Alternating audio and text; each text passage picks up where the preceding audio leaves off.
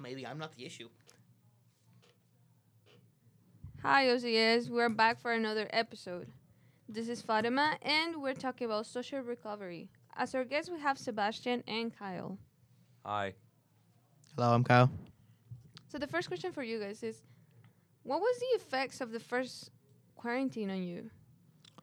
Well, back when we went in 2020, very first quarantine, uh, it was such a drastic change from our normal lives. We had all that freedom, and then it was just taken away so fast.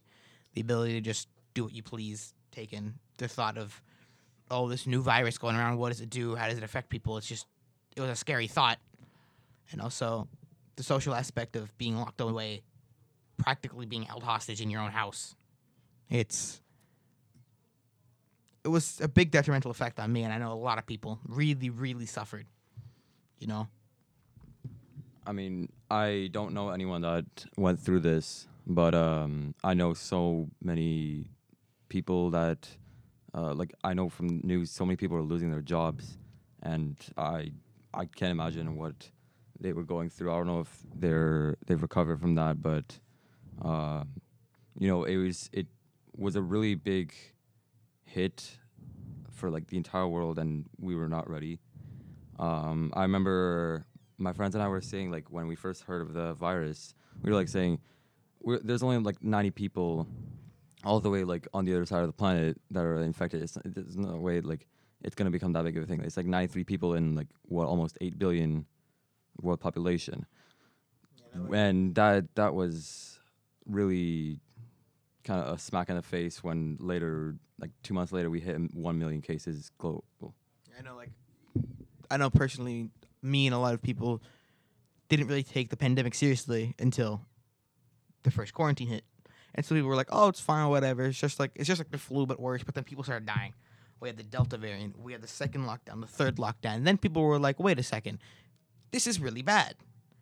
And then we hit the year mark, and we're like, "Okay, this is supposed to end 8 months ago. We were supposed to be out of this quarantine. We were supposed to have a lockdown, strict lockdown. Everyone has to get forced into their houses. The world basically changed. The world stopped, and then it didn't stop. Like it just kept going. It never changed. We never recovered. And I feel like having such a prolonged time where you're forced to really distance yourself and alienate yourself from other people, it's just not good for people.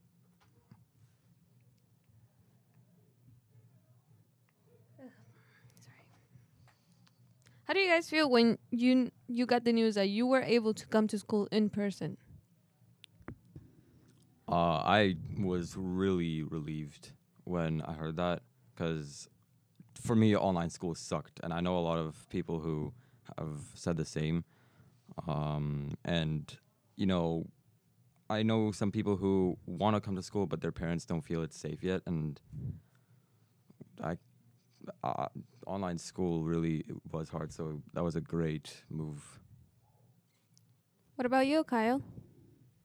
I was, same with passion. I was really relieved. I feel like for a lot of people, I know school is a really big part of their lives in terms of like interaction and being social, because it's a place where all their friends usually get together. A lot of people make friends through school, so they all meet at one place. They can hang out during lunch. They can go out after school directly from the school. It's a lot easier for people to get together. And schools were really, back when they first reopened, were one of the only places you could really hang out with people.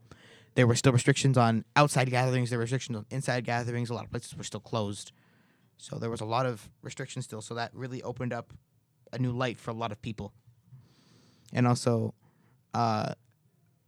reopening school also was a little scary to go back, even though like this pandemic was still a thing, because back last year when they started the hybrid at the opening of the 2020 year of school, going back when it was still in full swing, we hadn't really had many vaccinations go out yet. People were just sitting with masks and hand sanitizer in classes, and schools were getting closed left, right, and center. We only went for a couple of days. They alternated back and forth. You going, you staying, you going, you staying. It really wasn't good for a lot of students' mental health because of the weird structure. And a lot of people were like worried over the fact that there was no vaccinations, there wasn't a lot of distancing, and I know personally I was a little worried about it because of family members that I had in my house that were really like susceptible to the virus. I have two elderly, my grandparents living with us, and so if I caught it and brought it back and they got sick, it could be really, really bad. So Yeah, it was kind of the situation. I mean, it still is kind of the situation for me. Like, I'm living with 6 people, sometimes 7 if my older sister comes home from downtown. Um, yeah, so just that thought of accidentally catching it and maybe you not feeling any symptoms, but unknowingly transmitting it to like older people in your house, like your grandparents, maybe even your great grandparents. It's scary because you could be the reason if they unfortunately die. exactly. God forbid. It's like the thought of you being the cause of someone else having their life ended. Like it's the worry, the anxiety of you could bring it home. You could do that. You could not even just bring it home to you. You say you bring it home to your parents. They don't know. They go to work. They spread it to another family that's worried about it. They spread it to all these customers. One case can spiral out into so much, as we saw with how the pandemic spread originally. We started out with one case on a boat, and here we are 2 years later. So it's really just the thought of it spread so fast. You know, a lot of people that I knew had family members that were immunocompromised due to treatments. That it was just really scary to be around them, not because of like who they are, but because of what I could do to someone that wasn't even my family. It's like it's one thing to do something to your own family members, but it's something else to do with someone else's. Like you are the cause of a family being ruined. Like that's just such a big thing to think about.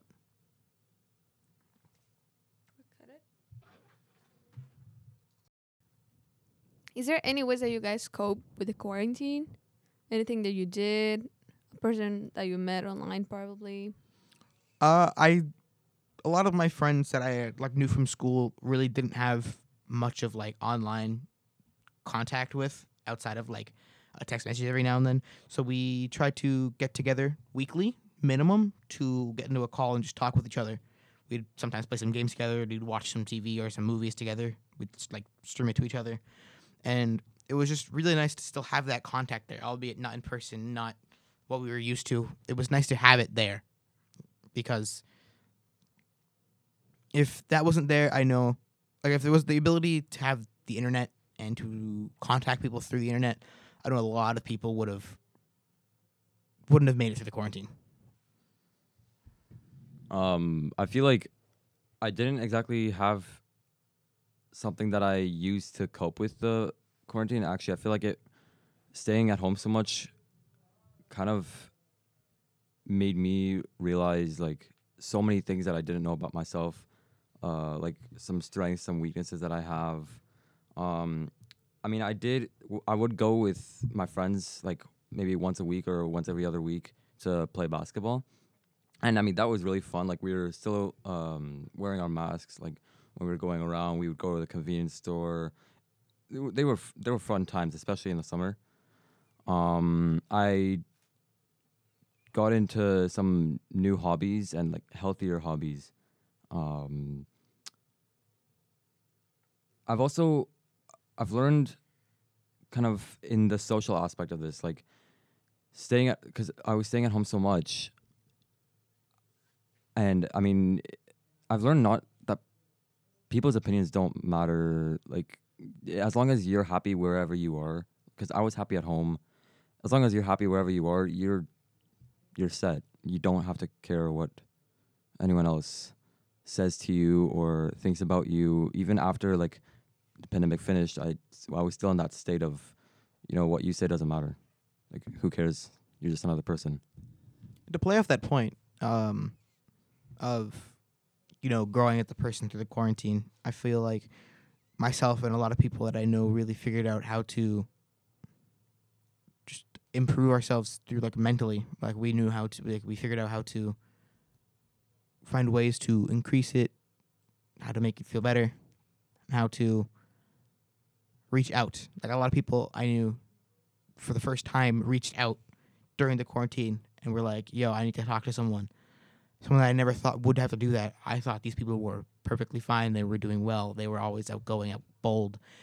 Quarantine hit and they're like, I need someone to talk to. I'm going through something. Can you talk? It was really wild to see a lot of people really expose their true selves and really finally get the help they needed. Because being in person, you have to keep up a reputation. You have to keep out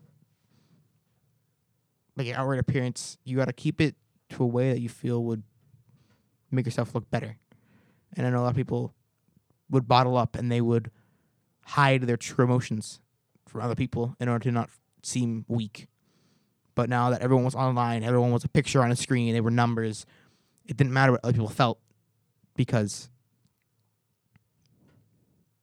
that's it. Like, no one else could really torment you. Because if they did, you could just block them, you could turn it off, you could find easier ways to distance yourself from them. So thank you, Sebastian and Caio, for coming over today as our guest in this podcast. And that would pretty much for this podcast. I hope you guys have a great day.